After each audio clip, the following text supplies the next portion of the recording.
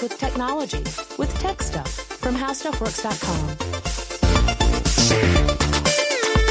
Hey there and welcome to Tech Stuff. I am your host, Jonathan Strickland. I'm an executive producer at How Stuff Works. I'm really excited to bring you this episode today. In 1982, Disney released a film unlike any other in the company's history. And if you boil the story down to its basic themes, it's really not that unusual, right? You have a hero who rises up against a tyrant of a villain and helps a group of resistance fighters overcome oppression. Now that story's been told in numerous ways before and since, but this particular version had some really interesting quirks to it. The film was called Tron. Tron follows the story of a character named Flynn, who is a video game designer and hacker who once was the employee of a corporation called Encom. One of Flynn's coworkers named Dillinger stole Flynn's work and arranged Flynn's removal from the company and covered it all up. Flynn plans a daring computer raid on the company with the help of two of his former coworkers. His big goal is to uncover the actual evidence that, in fact, Dillinger stole Flynn's work. And his big opponent in this raid is an artificial intelligent construct. It's a piece of code. It's some software. It's called the Master Control Program, or MCP. Now, originally that started out as a chess game, but it had started to assimilate other programs into its own code and systematically growing more powerful as a result. So imagine sort of like the Borg absorbing other entities to gain more strength. That's kind of what the MCP is doing. It gets more and more capability as it absorbs other programs. So while Flynn is trying to break into Encom's systems, the MCP detects him and uses a laser to convert Flynn into digital information and essentially upload him to the computer. That pulls Flynn into the computer world, and there Flynn encounters programs. And in the world of the computer simulation, or the computer environment, these programs have the appearance of humans in this universe. They also resemble their creators, whoever programmed them. One of those programs is Tron. The name is short for electronic. Tron is a security program and is designed to keep an eye on the MCP. But he also acts kind of like a gladiator in various games that the MCP forces programs to participate in. And as some people mention within the context of the film, he fights for the users. It's one of my favorite quotes from Tron. Users in the Tron universe are sort of seen as like gods. They are the creators. And the programs look to users for guidance and for approval, and they have had all communication cut off by the MCP. So they wonder if the users are still out there. There's this whole existential crisis going on in the world of Tron. And that's an interesting piece of the mythology of the movie. Flynn eventually, of course, helps bring down the MCP, and he escapes the computer world. He's also able to prove that Dillinger stole his work, and he ends up becoming the new head of Encom as a result. Now, the film was not a big success at the box office, but it did find itself a cult following and also had a profound impact on the way people would visualize cyberspace. I would even say that you could see elements of the design from Tron find its way into early implementations of virtual reality. And the production of the film itself relied heavily on some really innovative work from numerous people in order for the film to actually come into being. So, Ramsey, the Wonder producer, arranged for me to have an interview with the writer and director of Tron, Steven Lisberger. What follows is our conversation about the technology he used to create the movie, as well as his philosophy about technology and stuff in general, really, the things that informed the creation of Tron. I hope you enjoy. Steven Lisberger, it is a pleasure to have you on the show. Thank you for joining Tech Stuff. My pleasure. Now, before we jump into Tron, and I've got a lot of things to ask about for Tron, my listeners would probably appreciate understanding a little bit about your background leading up to Tron. You had a background in animation leading up to that. I come from the East Coast. I was born in New York and went to college in Boston at Tufts and went to the School of the Museum of Fine Arts where I studied film for 5 years, including animation. And I had my own company in Boston that did some live action, but primarily animation. And we eventually ended up with a studio on the East Coast and one on the West Coast, and our biggest job was doing Animal Olympics for the NBC television network. And during that, we developed Tron, and then tried to do it independently, but we couldn't pull it off, so we were fortunate enough to get in business with Disney.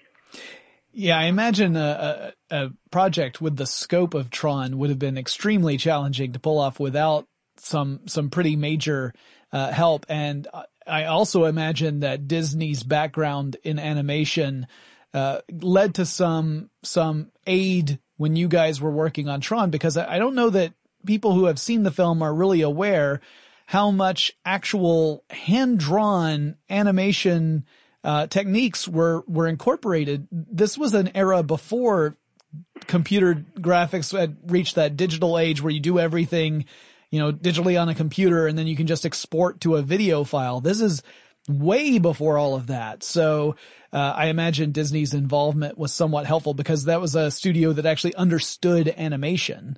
Yeah, all of that is true. And just to unpack that, if we had tried to do it independently, I think we wouldn't have made it. Eventually, we would have had to either go under or bring in someone else because we were somewhat naive. We had an idea how we would do it, but in retrospect, the scale of it was something that none of us had experience with. On paper, we thought we could work it all out. It added up and made sense. But when we got into it at Disney many times, I thought, I'm really glad we're here and not in any other studio because, as you said, we had hundreds and hundreds of thousands of pieces of artwork. Put in just the frame blow-ups.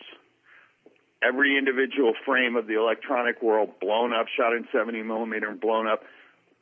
When they were stacked up, they filled 2 entire moving vans. Wow. I mean, it was tons and tons and tons of images. And it didn't freak Disney out because they said, yeah, we're used to handling millions of pieces of artwork. And in the end, that was totally the strength production-wise of the project because all of us working on it were familiar with animation. Even the live-action people had quite a bit of experience in animation. So we sort of took the best from live-action, and then we turned the whole live-action movie into an animated movie. And once it was at that level, you could treat it like mass production. You could just keep multiplying the number of teams working on the individual scenes, and there was a system there. We weren't reinventing the wheel. That system existed. People knew how to do, animated effects and how to work with these numbers of it had to be over 1 million pieces in the end. And the funny thing about it is how efficient it was, because we ended up doing all of the special effects in Tron 1 in half the time that it took to do them in Tron 2. Well, and correct me if I get any of this wrong. I want to see if I can kind of lay out for my listeners sort of a general approach to the electronic world sequences, which took up almost an entire hour of Tron. I think about somewhere around the realm of 53 to 55 minutes, something like that, of footage in this electronic world. Well, the thing is, there was an underlying template that I had in mind, which is, a sort of live action short at the beginning, then followed by an animated movie is what Disney used to make. And, they always did that with their live action films. Sure. And animated and live or live and animated. And so that combination is what I was going for. It's sort of it's kind of an animated feature in terms of that length of about 70 minutes. with the live action being kind of a short at the beginning. So, and the way that would work out, like you said, you shot on 70 millimeter, enlarge each frame, because like, to remind my listeners, some of whom are too young to really remember the days of film, you were shooting on physical film. It's really funny, once time moves on and people forget about how difficult it was in the past, it's a little bit like the next generation doesn't really care how difficult it was before. And, there was no way to composite film that was efficient. If you did effects and you had characters and you had a fantasy background, there really was no good way to put all of this together. Blue screen existed, but I've shot blue screen, and if you had, at the time, if you had 20 or 50 blue screen shots in the film, that was a lot. Well, we had 900 composite shots that we had to do. 900 shots that had human beings in worlds that didn't exist, plus their costumes were supposed to be glowing, and there was no digital compositing. You couldn't even run computer animation consecutively. We only had enough computing power. We had total 2 megabytes, and we only had enough memory to render one frame at a time, period. So you could never look at the light cycles moving. You could only look at this individual frame, then you had to wait 45 minutes and render the next frame and look at that one. And the only time we ever saw the stuff put together is after we set up a film camera and clicked, like in an animated movie, one frame at a time off of this computer animation. Right. And then we would all go into the screening room and sit there. Even the guys that did all the computer work had never seen it moving. And we saw it for the very first time when we, filmed it one frame at a time and then ran it back. And so to put all of this together, to composite it, the only way we could do it was to blow up every frame and make it into an animated movie. And what we did to combine it with the computer animation was to try to find a sort of middle ground where the live action would look like it had been rendered by a computer and the computer animation wasn't too attempting to look too real, because we couldn't do real. Many of the looks in the computer aspects of Tron look the way they look not because we sat there and said, oh, wouldn't this look great in wireframe instead of fully rendered. No. It was wireframe because that's all we could do. It's phenomenal to give a sense of scale. You're talking about 24 frames a second with film. Every single one of those frames being, for the electronic world, being blown up so that animators can go in and hand draw elements onto those frames. Each of those frames having to go through multiple exposures depending upon how many colors you had, because each time you added a different color, you had to do another level, you had to photograph everything all over again. Yeah. You're talking 75,000 frames if you start doing the math. If you're thinking 53 minutes. I think it's more than that because, well, I don't want to do the math in my head right now, but I think, well, the thing is, it's, if you go through the math, you say this can't be done. Because just doing the colors on each frame, the average number of exposures was, I think, 18. Some of the frames in Tron were exposed 36 times. Wow. And because everything had to be held in focus so that the blow-ups were sharp, and the blow-ups are about the size of a placemat,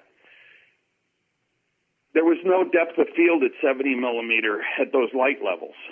So it wasn't, those cameras, those 70 millimeter cameras were used by David Lean to shoot Lawrence of Arabia, and afterwards I really understood why, because in the desert there's enough light.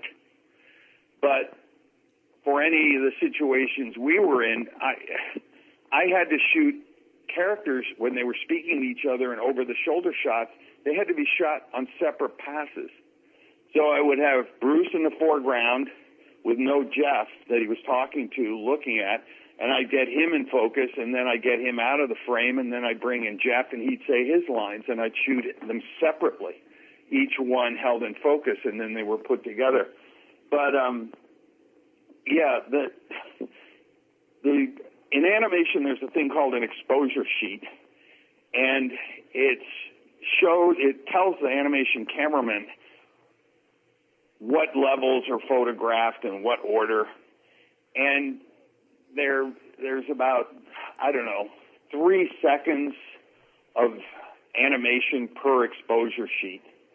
And so what we did was we took those exposure sheets, and instead of that sheet being filled in for 3 seconds, which is 72 frames, it was 1 frame in Tron. Wow.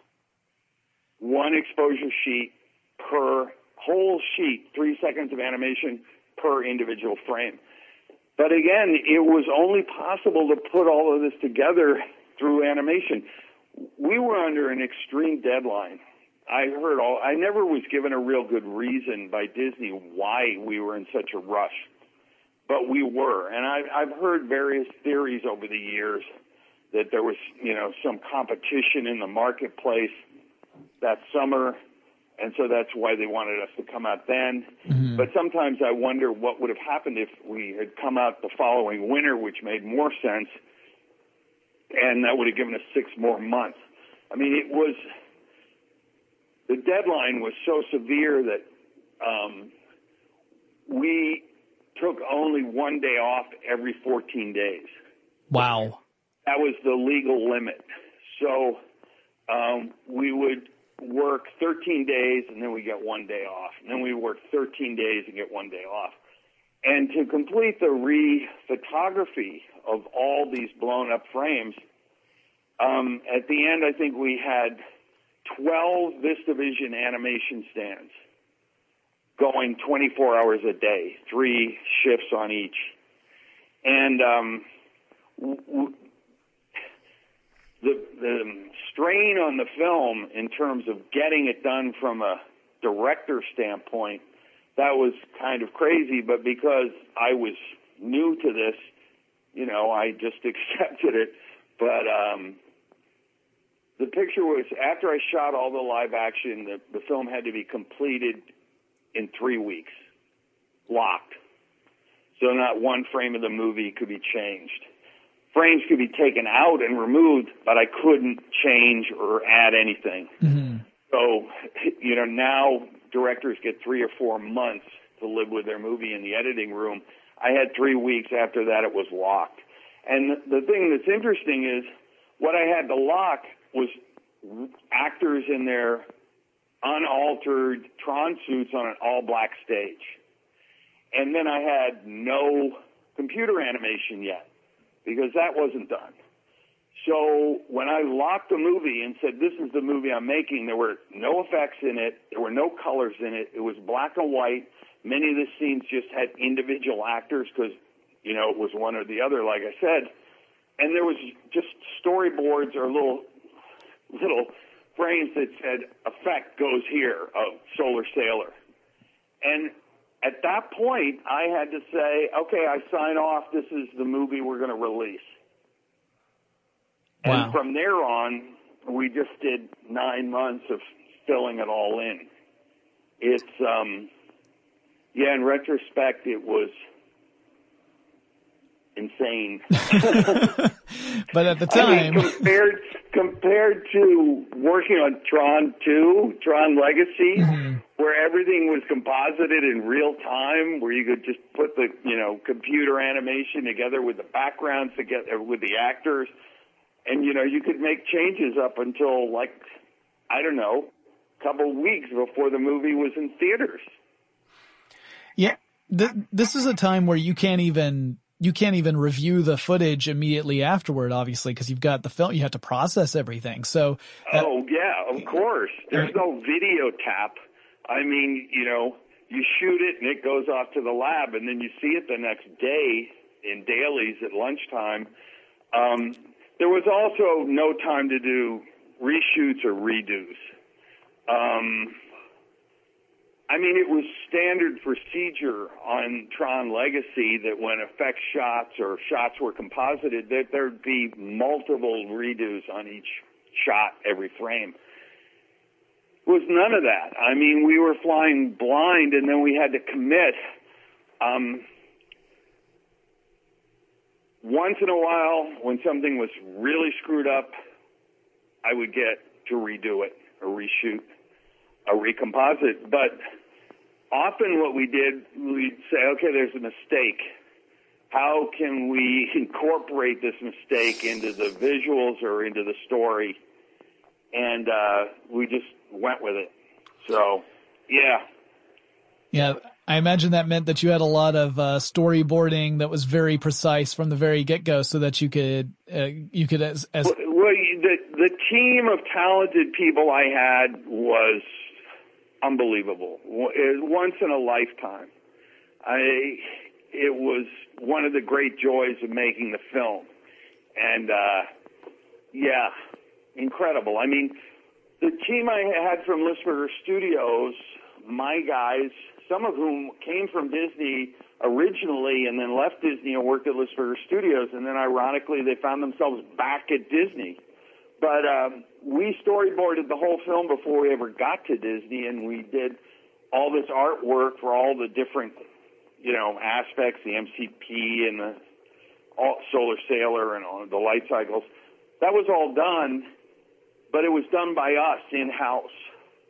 And it was interesting that then when I got to Disney and they said, well, if you could have a dream, what would it be? And I would say, well, I'd like Mobius to go over these storyboards, and then I'd like Sid Mead to go over vehicle designs, and both of them to go over my costume designs, and I'd like Peter Lloyd to go over production paintings. And so what worked out great is that we never approached these great artists and said to them, we just have a blank piece of paper, and now I'm going to explain to you what I'm trying to get to. It was so much better that we said, look, this is as good as we can get this. And we're pretty confident that, there's more room to improve this, and they never let us down. And I think they really like that, because they look at our artwork and they go, yeah, this is really nice, but this, or why didn't you do that, or why didn't you do this? And Mobius would say, you could shoot this way, but if you shot it from this angle, and if you showed this, then the audience would know that. And, yeah, it was amazing. That is awesome. And it's great that you already had, a nice idea to go in with and not have to run the risk of asking an artist to contribute and then say, oh, but that doesn't really fit in what I was thinking. Yeah, I know. And the thing is, I wasn't used to this part of it either. The team that, my guys at Lisberger Studios, we would throw stuff out all the time. And we would say, well, that looked good last week, but why don't we try this light cycle design this week? And it was a learning curve for me to work with, Sid and Mobius, and they would say, no, this is it. There are no changes. There's no revisions. I'm not doing this again.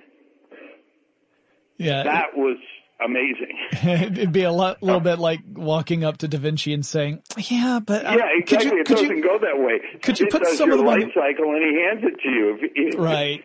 You don't say to him, hey, Sid, what about this? We do that, how about mud flaps? And it's like, no, I don't think so. well, stepping back a little bit. One thing that happened with the light cycles, I will interject this. And sure. It never bothered Sid, is that we sent the light cycles to Magi, which was Phil Middleman's company, in New York. We had 3 computer companies. One was in New York State, and that's where Chris Wedge used to work, who went on to create Blue Sky Studios and do Ice Age. And then we had a company out here called Triple I, where Richard Taylor was.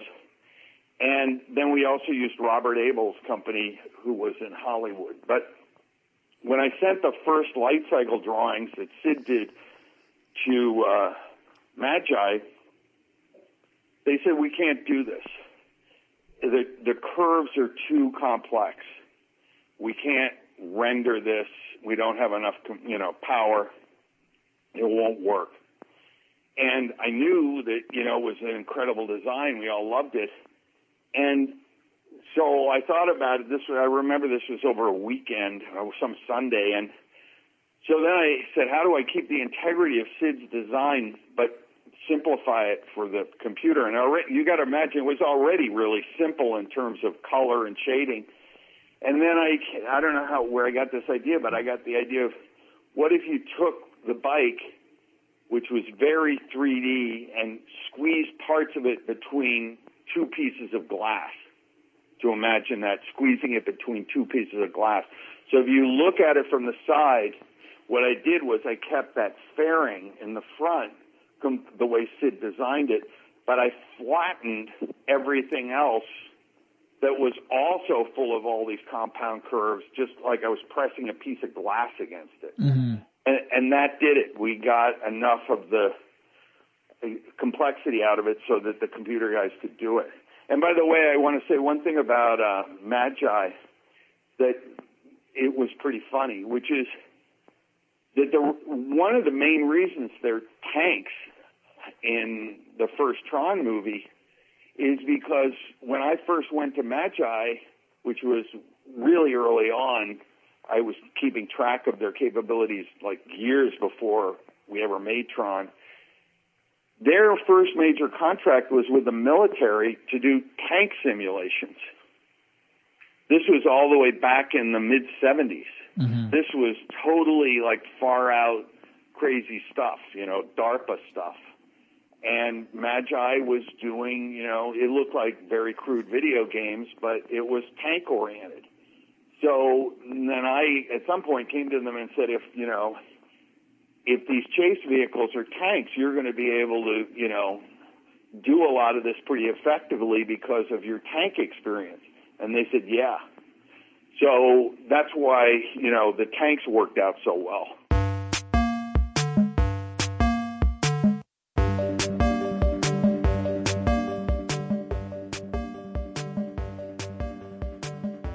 Well, I'm curious now, kind of stepping back from the meta tech of how the movie came to be and kind of diving into the actual content of the film itself. This is a really big treat for me because not only do I get to talk about filmmaking approaches and technology that I totally geek out about, but I can also talk about the mythology of Tron, which is incredible. It's very prescient in a lot of ways that I'm not even certain that you guys were aware of at the time, like things that to me became really big conversation points a decade or more further out from when the film came out.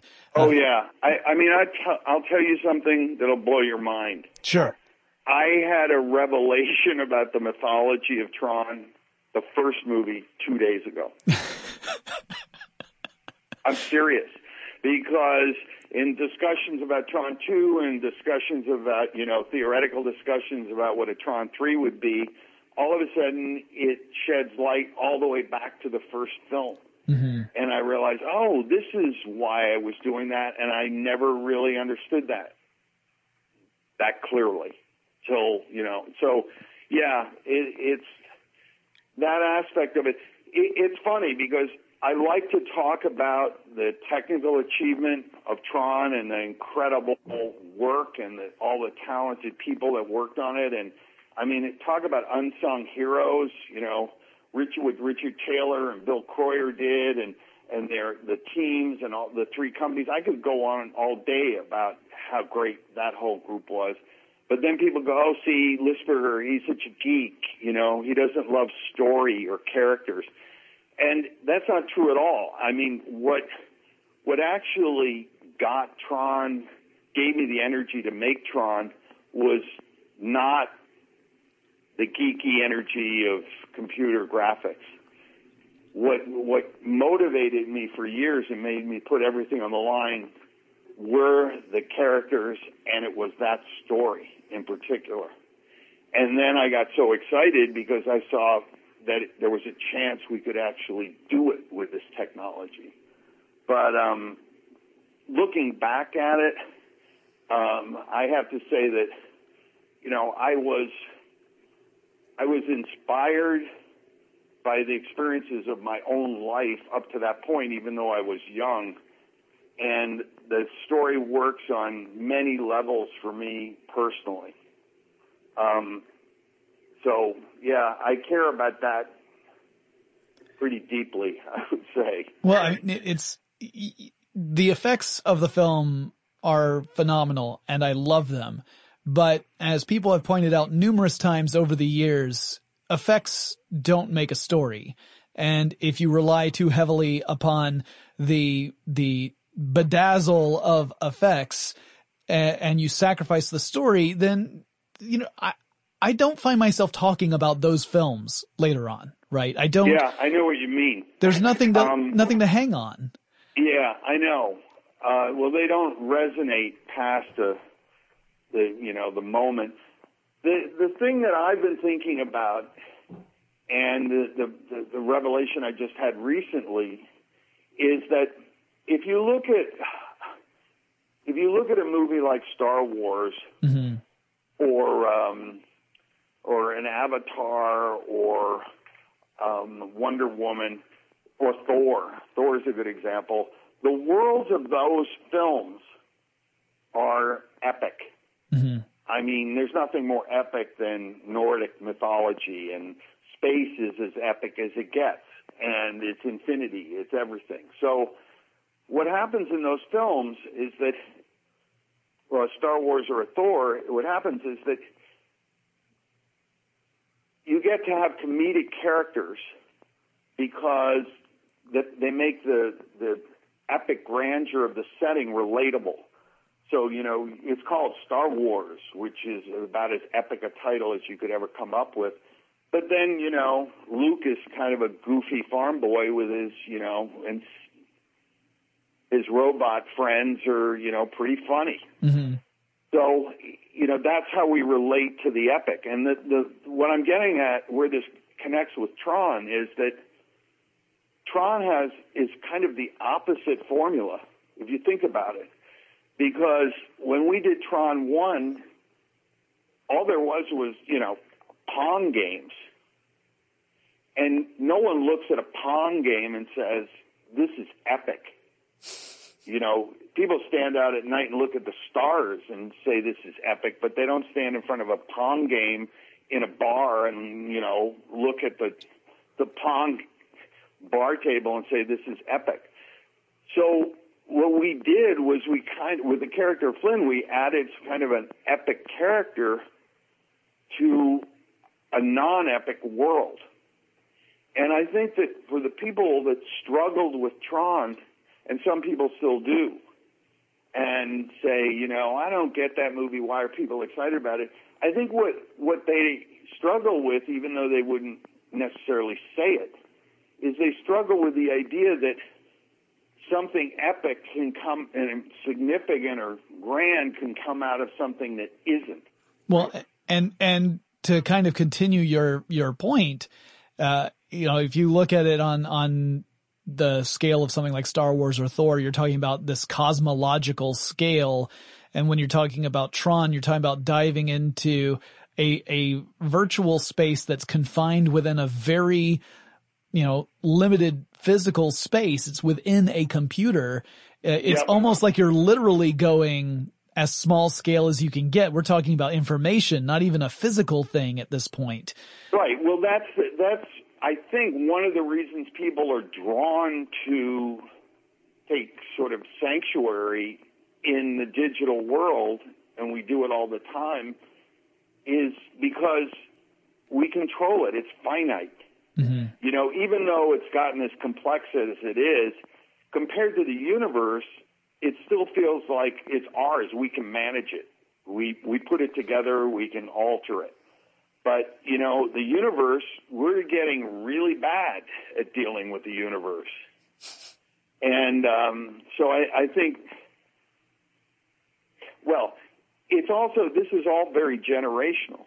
Mm-hmm. Because my generation traditionally, and certainly people older than me, just, I can't tell you, I don't know how old you are, but I'm sure you're younger than me. People were terrified of computers, just terrified.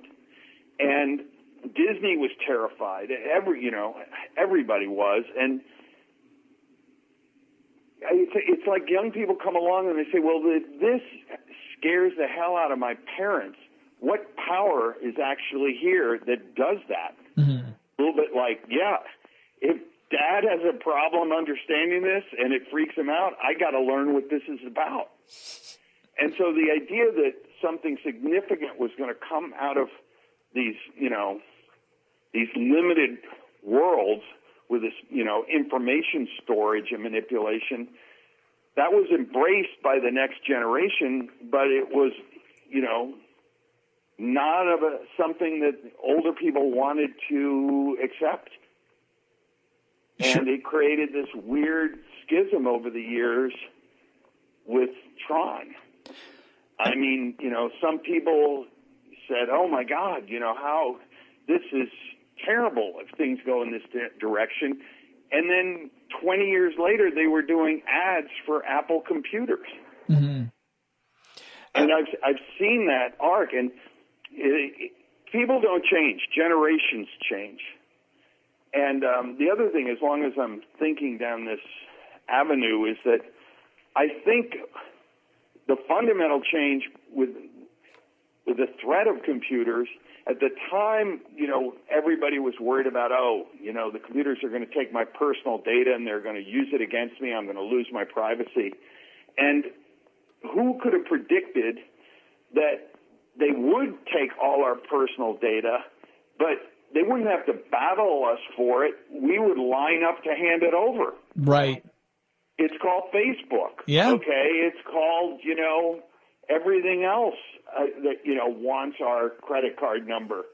And so that has been, that no one anticipated that. No one back then, and Tron didn't anticipate that either.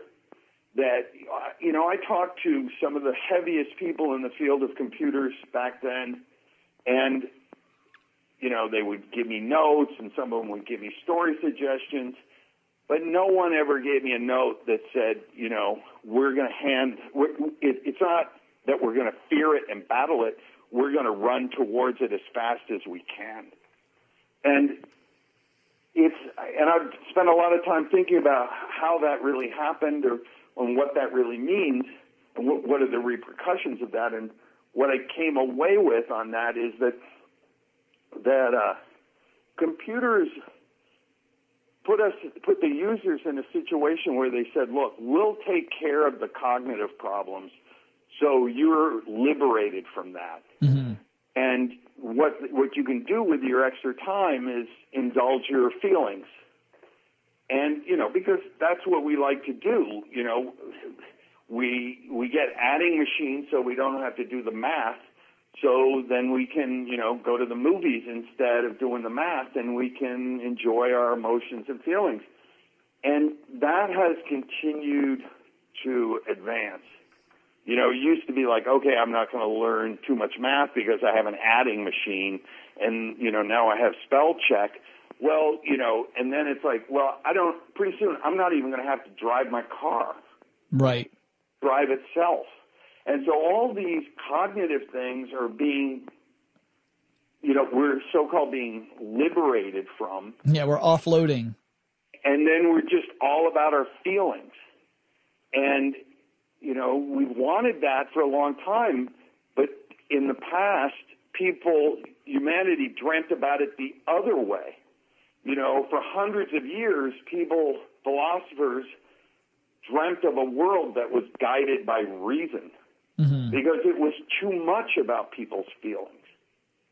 And, science and philosophy advanced so we could get to this point where reason sort of determined our fate, because reason is connected to underlying truth that endures. That's what reason is. But emotions don't work that way.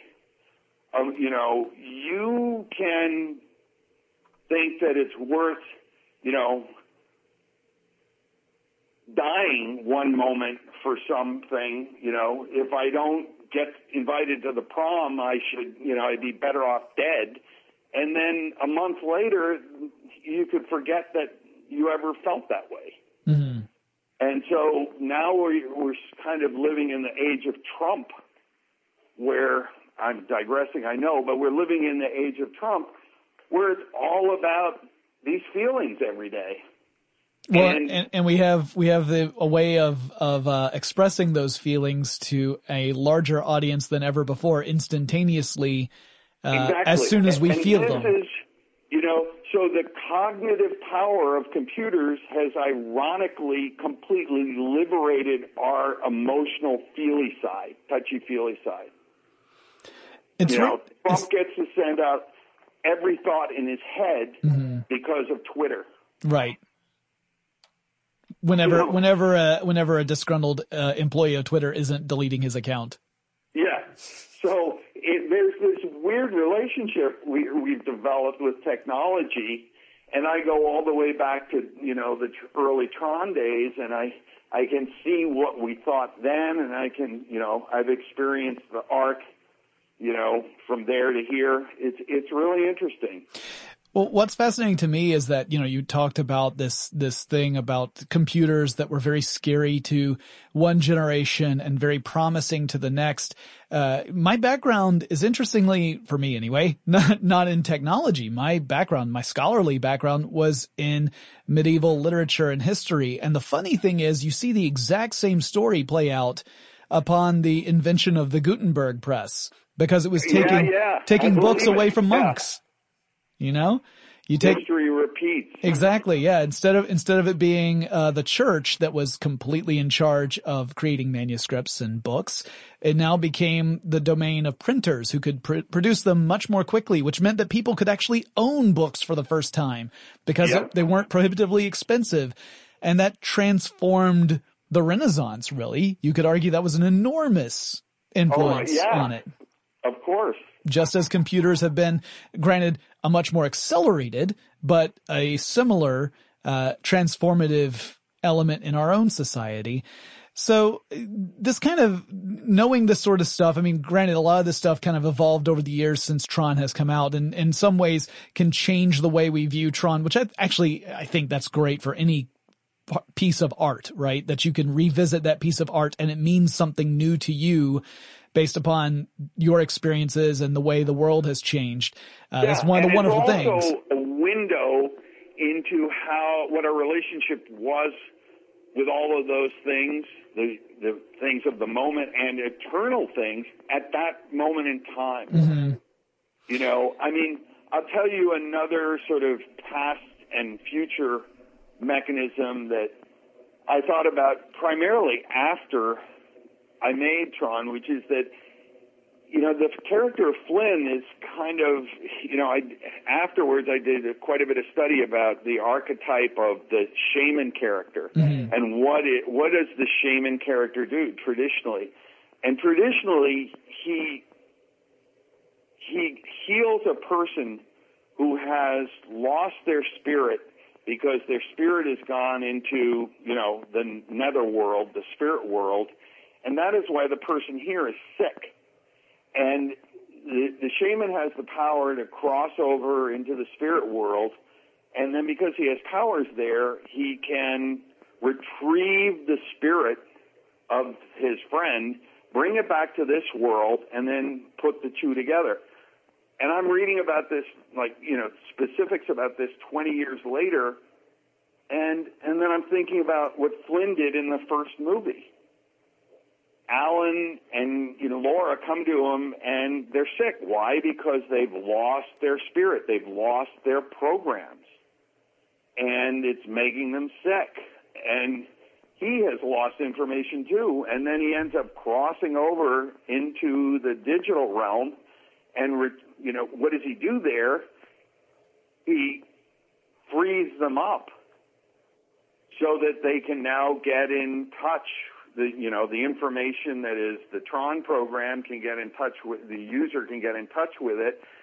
And, and then he comes back to this world. And I thought, this is pretty crazy that it's the role of the shaman, but in a digital environment.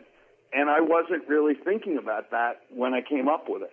Well, and not only that, but a role of a shaman taking the role of essentially our protagonist, the hero of the story, the one who makes who defeats the bad guy at the end.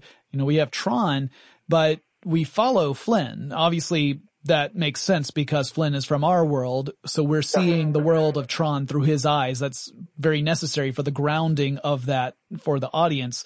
But it is also interesting that in a traditional narrative, we would be following the story of Tron, right? You follow the story of the guy who slays the dragon at the end.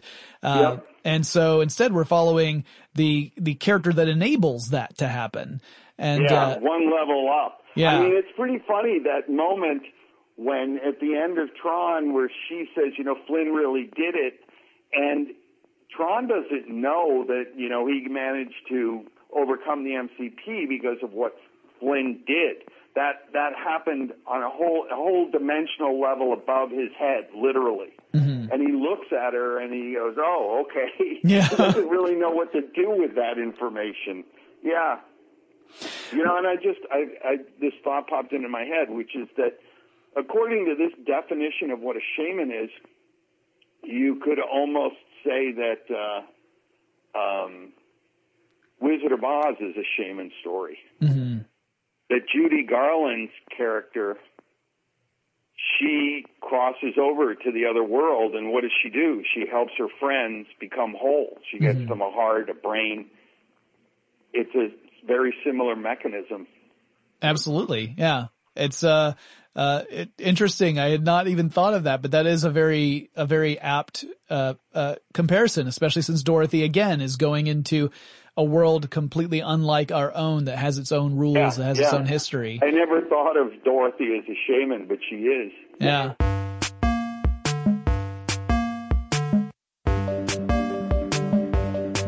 Well, I have another question for you. This is one that not only I need to know, but my producer Ramsey needs to know, and that is Master Control Program, MCP, one of the great villains of science fiction. Oh, well, thank you. Yeah. Did you have any specific inspirations for MCP, perhaps with any other organizations that might have 3 letters in their name or anything along those lines, or?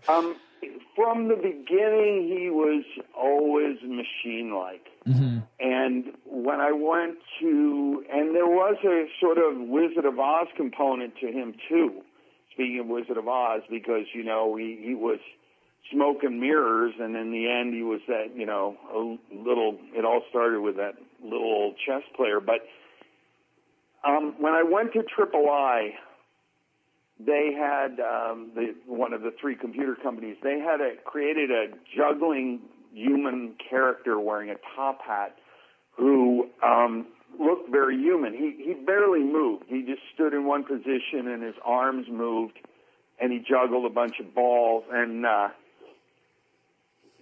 but he didn't speak or anything like that. And I don't think he ever moved his feet either. And then I saw this image popped into my head that, like the Wizard of Oz, we could have his face on this machine-like exterior that we had been creating for the MCP. And but then we couldn't render it in flesh tones and have it speak because we just didn't have enough computing power. So the only way we could actually do it was in wireframe. So, we recorded David Warner's voice doing it, and then we altered his voice, and then we, did what animators have always done, is sync up the images, the face with the soundtrack. And the MCP is really, I guess, the first talking head, the first CG character that ever was.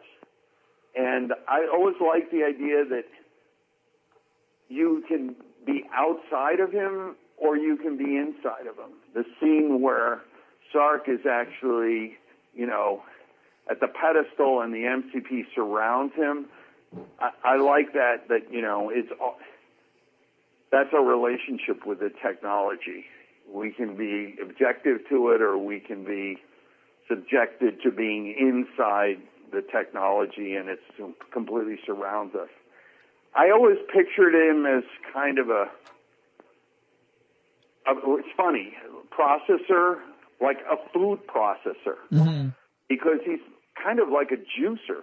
Mm-hmm. You think about it, he brings in these programs and these entities, and then he juices them to extract their information.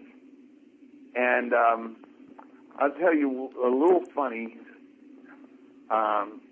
story about the MCP and Flynn, which is that I didn't know that Jeff, whose contribution, I can't stop bragging about how, great he is in that role, but, and I cast him, so that was my contribution. He did the rest, but,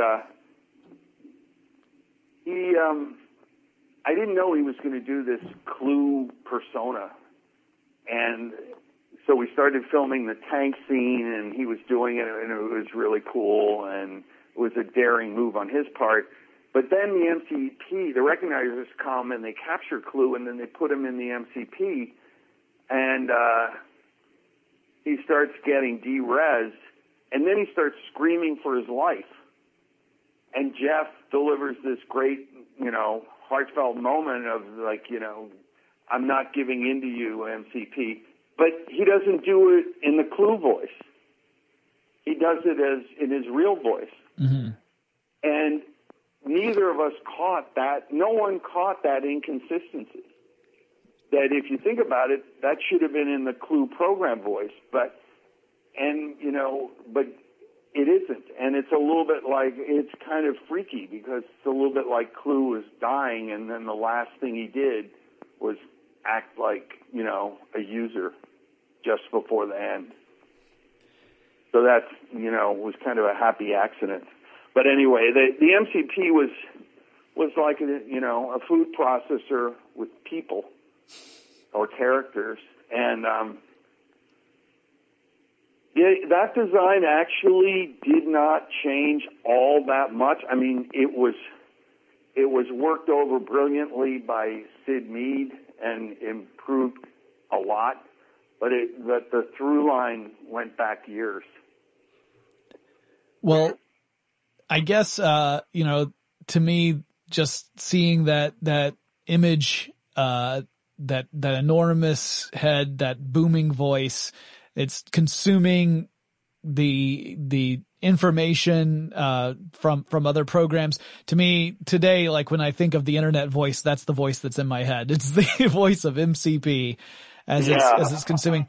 And, talking again about prescience, like there's so much here about the merging of what it is to be human and the technology that we create. Yeah. It really seems like the singularity, like that concept of the singularity of humans, elevating themselves to the next level, perhaps merging with machines or incorporating machines in some way. Sometimes it doesn't involve that, but a lot of the versions of the singularity do. This seems like, it was very much in that sort of vein, like this idea of we didn't use the term user before Tron, and people didn't know what the word meant. And people didn't have computers. I mean, there were handful, but people they were crude at best. So, this whole idea of your alter ego, your avatar being, in there in the form of your information, that just keeps building every year. So that, it's getting to the point where we really are creating as much as possible a doppelganger of ourselves digitally. Mm-hmm. And, I think what's interesting is that Nintendo, I've heard, has done studies on how people picture themselves in their mind's eye. And they've come to the conclusion that we imagine ourselves as somewhat a cartoon version of ourselves. And I think that's one of the reasons that Nintendo video games, as successful and brilliant as they are, I mean, part of that success, I think, comes from working with that theory that, you know, they're not realistic. Mm-hmm. And I think that the idea of a realistic doppelganger, a sort of copy of ourselves, I think that's in some ways maybe more challenging. And I think that's part of the challenge that we're actually facing. That, you know, it's a little bit like we're creating a doppelganger Earth and a digital one.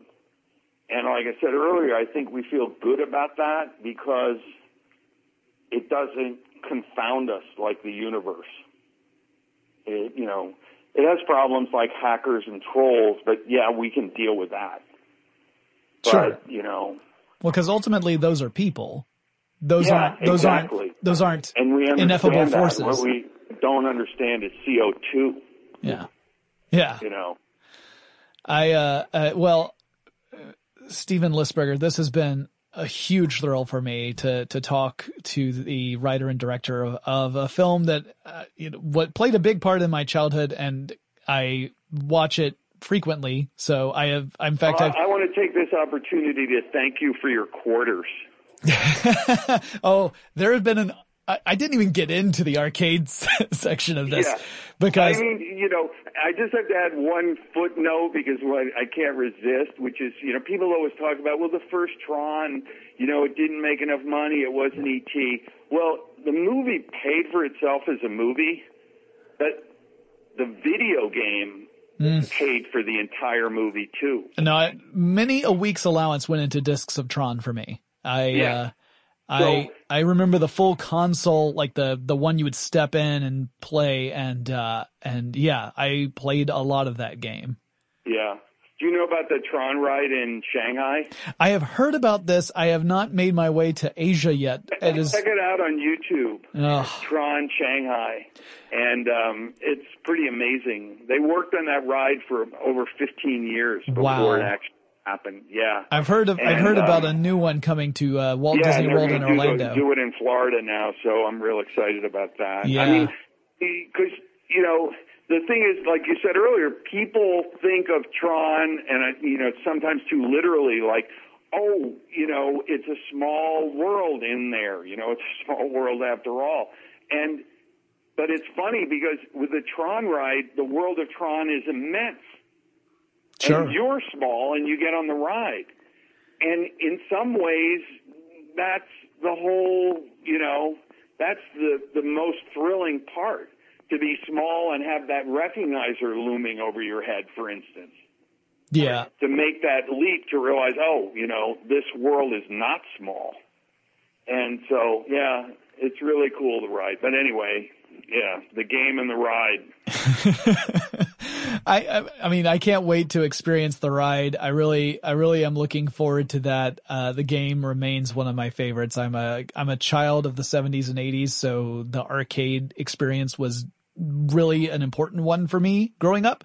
Also Tron, obviously, being in that realm of, for a lot of people, it was kind of their introduction to this concept of taking a very abstract idea in the form of computer program and really turning it into something relatable. I mean, to have a computer program that could technically just be, oh, well, this is just a spreadsheet program. But no, in this world, that is an anthropomorphic creation that can fight for you. That's pretty amazing concept. This was a huge thrill for me. Well, I enjoyed it too. Thank you so much. Yeah, if you get a chance to get a word in, I mean, I'll totally be an extra in Tron 3. I'm happy to be just sitting off at the side. I'm perfectly fine. I just want to be in the room where it happens, as they say. Yeah. Thank you for joining me again, man. Okay. All the best. Take care. You too. Bye-bye. Bye. I hope you enjoyed that discussion with Mr. Lisberger. I could have easily kept talking for another hour or two, with him. And I get the feeling he would have indulged me for as long as he had the time to do so. I've always had an appreciation for Tron. I've always enjoyed that movie ever since it first came out. But now that appreciation is even more profound, knowing the challenges that the team faced in order to produce this movie at the time that it was made, going to the point where you would swear that this was computer-generated imagery, and then knowing that it was hand-animated, hand-drawn on top of actual individual cells of film. It's incredible to think of how much work and care and love went into this film and created that distinctive look and feel. And also, I really do hope I can show up in Tron 3. The ball's in your court, Disney. Call me.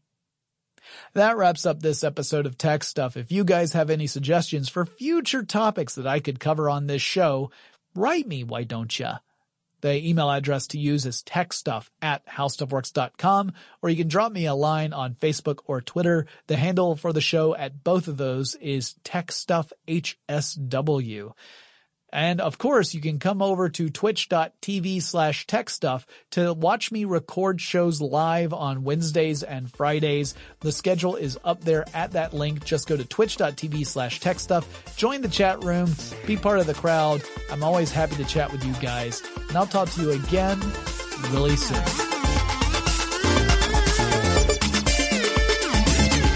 For more on this and thousands of other topics, visit howstuffworks.com.